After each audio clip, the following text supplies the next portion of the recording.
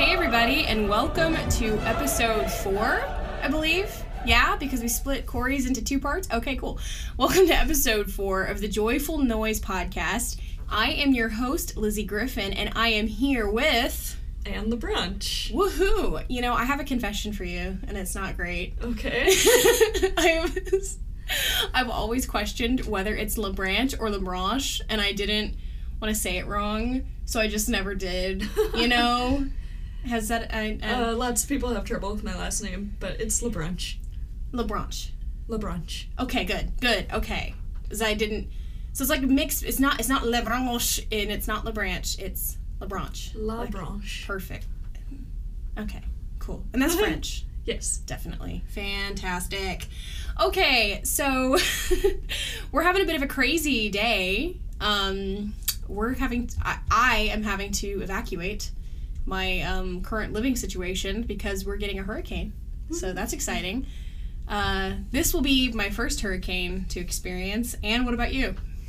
I don't know. I'm from southern Louisiana, so this is kind of September as usual. Okay, yeah, so you're here for it. You know what you're doing, man, and I do not. So it's gonna be a fun time. Yeah, so we're just everything's fine. We're gonna be fine. So before we get into it, first of all, Anne, I'm really thankful that you're here to talk to us about your life and your singer story. Super excited about that because it's unique, and I mean everybody's is, but yours in particular, I think, and so really excited to hear about that. I'm excited to share it. Yes, she came prepared with notes. She put more prep into this than I have probably in any of my classes thus far, for being perfectly honest. Am I proud? No, it's fine. But before we do that, we're gonna do our little joyful segment. So, Anne, on the Joyful Noise podcast, what is something that is making you joyful? Well, I'm really happy to be back in school and have contact with people again, which is great. Yeah. Yeah, no, that's totally fair. I feel that. I guess for me, the thing that's making me joyful this week, and oh my gosh, if anybody follows me on social media or has encountered me within the past week, I've probably talked to you about my fish. So I just on a whim decided like a week ago over Labor Day weekend, you know what? I probably need a fish in my life. And I didn't really, I do make impulsive purchases, not gonna lie. But I went home and my parents had an aquarium and all the equipment necessary and no fish living in it. So they're just like, you know what? Okay, I say it was my parents. It was actually my sister. Shout out to Glory, my biggest cheerleader who always shares these podcasts and any other thing I post. Like, I appreciate her. Anyway, she was like, yeah, you can have this fish tank. Just give it back when you're done. I'm like, I can't know how long that's going to be. Anyway, so I set it up, and I went and I bought a fish, and his name is Pippin, and he has just improved my quality of life so much. He can't speak, but if he could, he would say that he has improved my quality of life so much. He's over there just flipping around and listening to us. He's so cute. Is he not cute? He's very cute. Thank you. You don't have a choice. You have to say he's cute, though. Kind of like, is it my little puddin' pop? Just the cute. Yeah, yes, ma'am. He is so sweet. How many months old is he? Anyway. All right. Well, that's that's enough yakking. But yeah, let's get into it. So, okay. What's your singer story? Well, I had a hard time figuring out where to start, so I'm just gonna start at the very beginning, which was when I was a baby, and I was talking to my mom, trying to figure out like what are the high points of my life as a singer and as a person, and she pointed out that when I was a baby, I sang before I spoke. Really? Which is interesting for reasons that I will tell you later, but yeah, I wasn't picking up a lot of spoken language as a baby, and it wasn't until she started singing to me that I started to, like, broaden my vocabulary and begin speaking. Wow. So I was basically taught how to speak through singing. Really? Okay. Interesting. Yeah, so singing was something I, like, always liked to do ever since that was a capability I had. And she noticed that, my mom and my dad, and they enrolled me in sort of, it was weird. It was music lessons that were like part private lesson, but also part like group voice when I was 7-ish years old. How does group voice lessons work? That seems odd to me. It was like ensemble stuff. So Okay. like ensemble, like classic musical theater stuff. And it was a bunch of other kids, and we would get together and we would sing that stuff with our teacher, and it was an interesting introduction to music looking back on it. Yeah. So I did that. Yeah. And around, I guess it was a little bit later. Okay. It was when I was in the 3rd grade that they started noticing, my parents and my teachers started noticing that I like really couldn't spell, and I was having a little bit of trouble in the classroom, and that is when they found out that I am hearing impaired. Wow. Yeah, no one had really noticed before because I'd never had a speech impediment. Fascinating. But I think maybe that's why I learned how to sing before I learned how to speak, is because singing the words are longer and more enunciated. Huh. Okay, so But that's total speculation. I have no idea. Do you remember what it was like? I mean, before. Before? Yeah. I don't remember much because I was like 8 when they diagnosed me. I just remember hating spelling a lot. So why was it? To me, it's very fascinating because I would think, having obviously no experience with this, but would think that spelling would be easier and speaking would be more difficult. But for you, it was the opposite. So how did that work? I guess it's just because I was having trouble like hearing all parts of the word. Okay, so like phonetic spelling was difficult. Okay. Yeah, so that was what tipped them off. Wow. Yeah, so 8 years old, they're like, hey, you're actually hearing impaired. Don't know how we missed that. Parents doing the best that they can with what they know how to do. We appreciate all of you. And it was funny because my mom ended up actually being hearing impaired also. Just somehow slipped through the cracks. Wow. Yeah, it's weird because my mom and I, and then later when my sister was born, we all have a very similar audiogram, so it's definitely a hereditary thing for us. Is there anybody else in your family that has a history of this? My aunt, maybe? I'm not entirely sure on that, to be honest. Okay. But definitely my mom, me, and my sister. Okay. So, first of all, how do you prefer to refer to it? Like...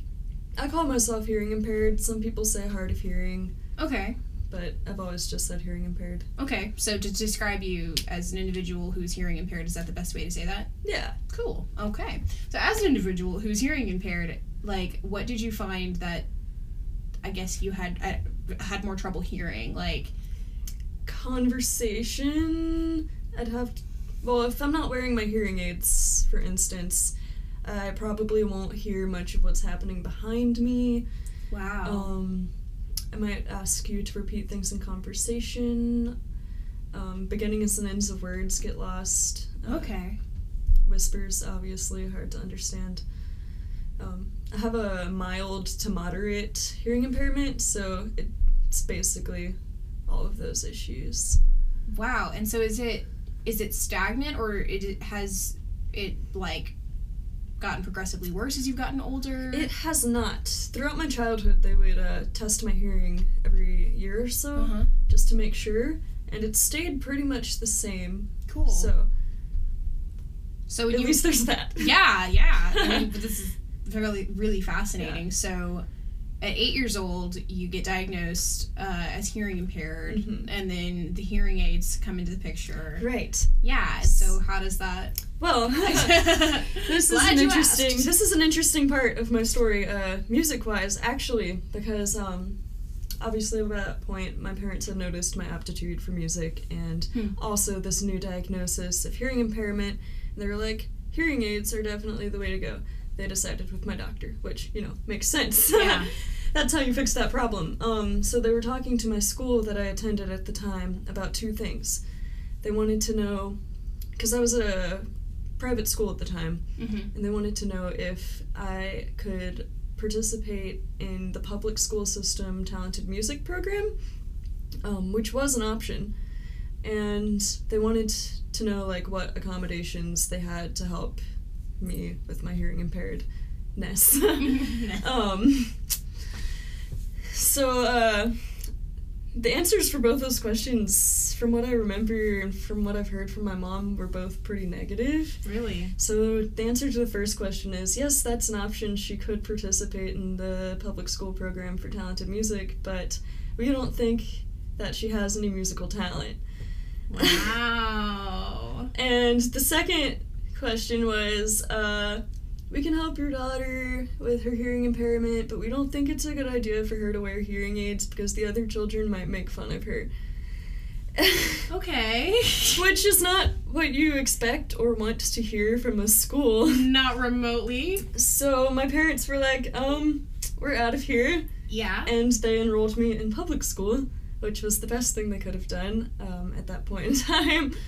I got my hearing aids. Yeah. So that was good. My first pair of hearing aids, because that was like years and years ago. At this point, technology was not what it was. Mm-hmm. So there was a lot of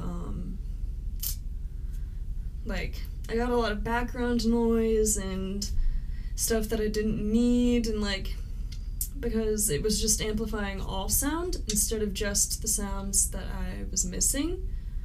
Okay. So it was just across the board, everything was louder.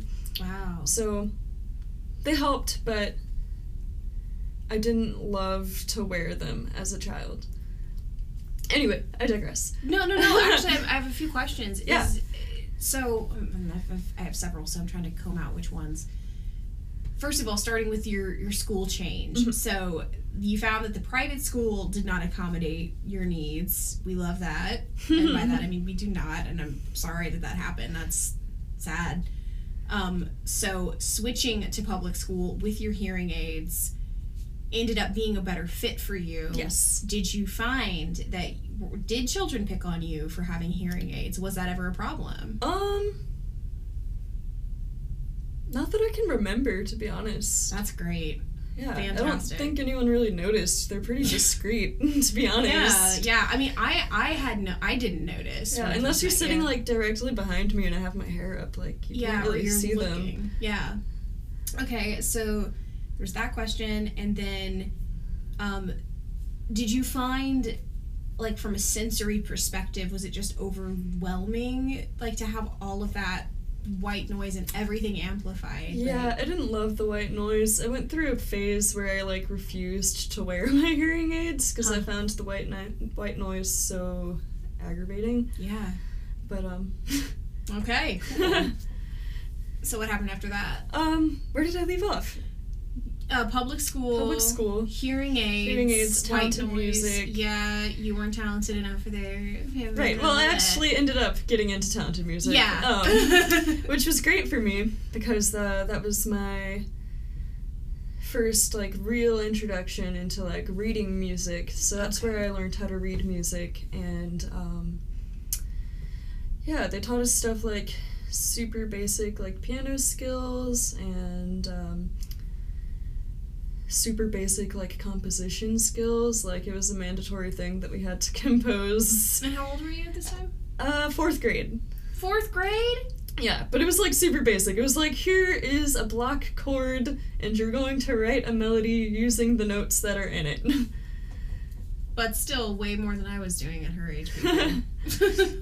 So that was my first introduction into reading music and really knowing how it works, and it was good because you got to see other kids and their instruments and what they were doing and perform a little in a recital setting. So that was good. Yeah, for sure. Right. So I did that, and I left my group training thing. I don't really know what to call it. When I was around 11, I started taking lessons with a different teacher, actual private lessons, singing baby art songs and folk songs, really starting the foundations of my classical training. Okay. And I started seriously my interest for classical music got serious at like 13. Okay. And that's when I started like seriously pursuing classical singing. Wow, 13. Okay. And I spent a long time over the weekend like trying to figure out what was it that made me choose classical music over all the other types of singing that there are. Yeah. And I honestly can't remember. Yeah, I just like it, I guess. Yeah, no, that's totally fair. I can't remember like any pivotal moment where I was like, yes, this is it. Mm-hmm. It just kind of was intuitively what you were supposed to do. Yeah. So I think it was around then that I saw like my first like real professional opera, which was Madame Butterfly. Oh, wow. Which I saw at New Orleans Opera. That's crazy. And it was great. I remember it being really cool. And I think that helped like solidify that direction. Like, oh yeah, this is what I want to do. Yeah. Middle school was good and important, apparently, because I learned a lot of things in music about myself and like, yeah. Yeah. So, I ended up going back to private school in 7th grade. Mm-hmm. And I stayed in the talented music program. I would leave school once a week and go and participate in that. Speaking through it, I'm like getting all these random memories that I forgot about. Yeah. But that was the first time I sang Handel's Messiah. That was like the group project for this year, was that we all learned Handel's Messiah and we sang like portions of it. Crazy. How old were you when that happened? 13, 14, question mark. Wow. I don't know what these music teachers were thinking, but like it worked out. So it's so funny to me, like you and I are like the same age and relatively the same spot in life, but I was singing Cats in my bathroom. we have something in common with Cats. Oh, no way. I was actually in a production of Cats when I was 14 years old. Girl, I would have killed to be in your shoes at It was that time. really fun, I'm not gonna lie. Who did you play? I was just a random cat. Did you? No, oh, okay, all the cats are named. Did you not have a name? I didn't have a name. I was What just the a heck? random background cat. They did it wrong then. That's fine. You can make up your own name. But that's amazing. Anyway, it was a lot of fun for the first half of it, but then I somehow got mono, which I don't know how that happened, because I didn't know about this. Okay. I don't know how it happened. I think I caught it from like a younger cousin who was in preschool and had like drank out of my cup at a family function. Wow. That's how we figure it happened, because there's like no other way. And like apparently small kids can be carriers for that kind of thing. I don't really know. Yeah. Anyway, so I was in Cats and I had mono at the same time. Okay. So that was not the greatest. Did it spread? It didn't, because it's like spread through like saliva, right? And you weren't making out with anybody at 14. No, that's not who I was as a 14-year-old. Can relate. Or now, to be honest. Okay. But so yeah, I remember the production being a lot of fun, and we have cats in common. That is amazing. How about that? Amazing. I don't even know if I talked about cats in my first podcast. Maybe I think you mentioned it. I probably mentioned it, but I mean, let me just say, this is almost not even almost. It is embarrassing. I have fan fiction written in my possession still. Like it's somewhere in my like archive documents, because I want to remember creative 14-year-old Lizzie, where she was in life. You know, I keep those embarrassing journal entries. I keep all that. But I was like literally like unhealthfully, probably diagnosably obsessed with cats for like a whole year. But it's fine. We've grown since then. Anyway. It's pretty amazing. I'm not gonna lie. Is it though? But anyway, this is not about me, and I digress. I apologize. Anyway, back to you, June. Right. So 7th grade, I went back to private school. Mm-hmm. It wasn't the best situation for me. This might be way too much, like, tragedy. If you're willing to share. It wasn't going well. Just socially, academically. It was just not the place for me. Yeah. And it got to the point where I was having a ton a ton of anxiety and just other problems, like Wow. lots of sensory issues. I was doing terribly in school. I was, like, experiencing compulsions, like I had to do certain things before I went to bed or before I left the house, and I just could not function like a normal human being. And it got to the point where I needed help. Mm-hmm. So my parents took me to see a psychiatrist, and at age 15, this was my freshman year of high school, I was diagnosed with an anxiety disorder and with obsessive compulsive disorder, which makes so much sense. So yeah, that changed my life in a big way. It took a long time to, like, work through that. I stopped singing for a while. Wow. How long is a while, if you don't mind me asking? Maybe, like, 4 or 5 months. Yeah. Not a terribly long time, just a little while. Mm-hmm. So this is freshman in high school? Yes. Okay. It was obviously something that affected me greatly. It really taught me, like, mind over matter is such a real thing.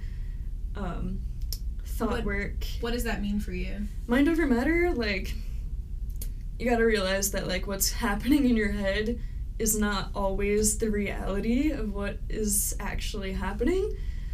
So, like, if I skip parts of a routine and I feel like I'm dying, I have to realize that it's not real. Like, it's going to be fine. Mm-hmm. So that was a big thing for me to realize. And I think that's helped me a lot just in life. Yeah. Like, being able to separate reality from what I'm feeling. And feelings are totally valid, but they'll lie to you. That's the thing. Mm-hmm. Ooh, can we repeat that? Feelings are valid, but they lie to you. Oh my gosh. I could go on a whole tangent about that. That's so good. Yeah. Because it's important. As I feel like everybody has experienced this to some degree, but it's like if feelings are not true, we either suppress them or we idolize them. And it's like, okay, it is totally fine for a feeling to exist. There's a reason that it's there because of something. Yeah. So you don't have to cling to it as an absolute truth. Exactly. It's like, you can hold those two things in tension. You can say, yeah, I legitimately feel raging mad right now. That doesn't mean you can go on a murder spree. Is that too dramatic to say? We're gonna keep it. It's fine. But, like, you know, and I think that that's something in our culture that we've kind of lost. Yeah, definitely, I agree. Like, there's such a tendency nowadays to, like, be like, I'm upset, and that is the only thing that matters. Mm-hmm. And being upset is totally valid, and it's important because it means that something happened that was wrong. Yeah, even if that thing wasn't a big deal. Or it was perceived as wrong. Yeah. But it's really helpful to, like, take a second and be like, is this an overreaction? Yeah. And give yourself permission to overreact. But just to know that you're... But then be able to move on. Yes, and know that your emotions do not get to drive the ship. And they don't get to tell you what to do. You tell them what to do. Definitely. You know? And so it's a very fine balance, but the whole message of, like, follow your heart that Disney indoctrinated into us, is like the heart can make some mistakes, and it definitely does. It does, yeah. And we, like, our emotions are so powerful and they feel so real and so immersive. But they lie. Like, they do. It can feel so real and not be. It's much more productive to examine where that is coming from and what you do to fix it, than to just be like, this is my knee-jerk reaction and it is correct. Yeah, and because this is coming from me, this means this is who I am. Because this is who I am, then I'm going to act in accordance with how I feel. Versus hold up, these are my goals. yeah. And so, okay, so you have this experience, and so far, just to recap in case anybody's missed it, so far we've had a diagnosis of hearing loss or hearing impediment at 8. A contraction of mono at some point, and then that was just sort of extra. Just thrown in there. You know, you were cast in Cats, which 14-year-old me would have just cried from envy. And then diagnosed with both anxiety and OCD and we're in high school still. Okay. Yeah, there's lots of things Wow. lots of things going on with my head region. Okay. Apparently. Cool. So how did, first of all, when did you start singing again? Why did you start singing again? And then how did these new revelations about how your mind worked, how did that affect your singing and life in general? Like, how did you move on from there? Well, first things first, I went back to public school. So yeah, I went back to public school in the 10th grade, which, again, was better. I don't know why I switched back and forth so many times. My parents don't know why. It just seemed like the thing to do, I guess. Anyway, I don't really remember when I started singing again. I guess it was when I started to get a handle on my life again. Mm-hmm. I was on a massive dosage of anxiety medication at the time, so that helped get things under control. Yeah. And I went back just because I missed it. I missed singing, so started singing again, and it was good. I feel like I was more into it than ever. I started practicing every day, learning immense amounts of repertoire. I knew for certain that is what I wanted to do when I became an adult. Yeah. And I put a lot of work into it, I guess. I don't know. Cool. Yeah, so what was the other part of that question? I derailed. No, you didn't. I was curious to see, like, because again, back to the whole idea of emotions and how they affect our choices and our bodies and how they feel, like all of it. People, you are a very interconnected being. I just want to make that clear. Your mind and your body and your soul, everything. Like, I believe we are triune creatures. I really do. Yeah. And you can't separate, and I just have to say this because it drives me nuts, because it's something that I learned to change my life. It really did. But it's like, you can't separate your body as an entity separate from your mind, and Definitely. you can't treat your mind as an entity separate from your will, and you can't treat your will as a separate entity. So just all of these things are combined together. That's why it's so important. You've got to find a way to make it work. Yes, and that's why it's so important to be kind to yourself, like, to your body, not treating it like it's a car you drive. And rode to my dwelling in my car, and I definitely rammed into a curb. It's fine, but I'm not very nice to my car, but I can't treat my body the same way. Like, I gotta be nice to her and, like, remind her, hey, you're loved and valued and appreciated. And I'm getting off on a tangent here, but the reason why I bring all of this back is that you're taking medication. It's obviously affecting your body physically because of things that are going on in your mind, which is obviously affecting your emotions, which come into your singing. So how did all of that play together? I think, it affected me in a good way. Good. Because obviously I was such a wreck before that I don't know how I was getting anything done. But yeah, it settled me down a bit. It took years and years for my brain to completely follow.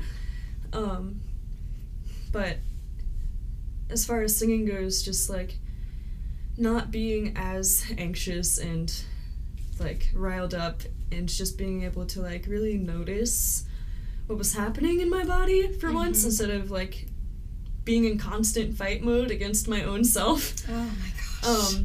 So I think, looking back, that changed things for me, for sure.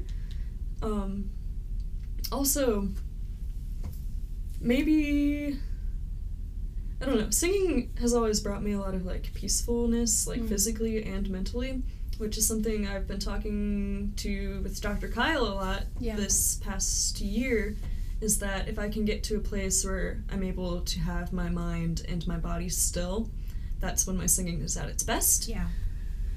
So, Thankfully, Dr. Kyle is very much about physical stillness. Anne and I were talking about this before we started recording, how I got to a place this past Friday where I was so anxious for a number of reasons. And I think everybody deals with anxiety. Yeah, we've all been anxiety is no respecter of persons. Yeah. Everybody has it.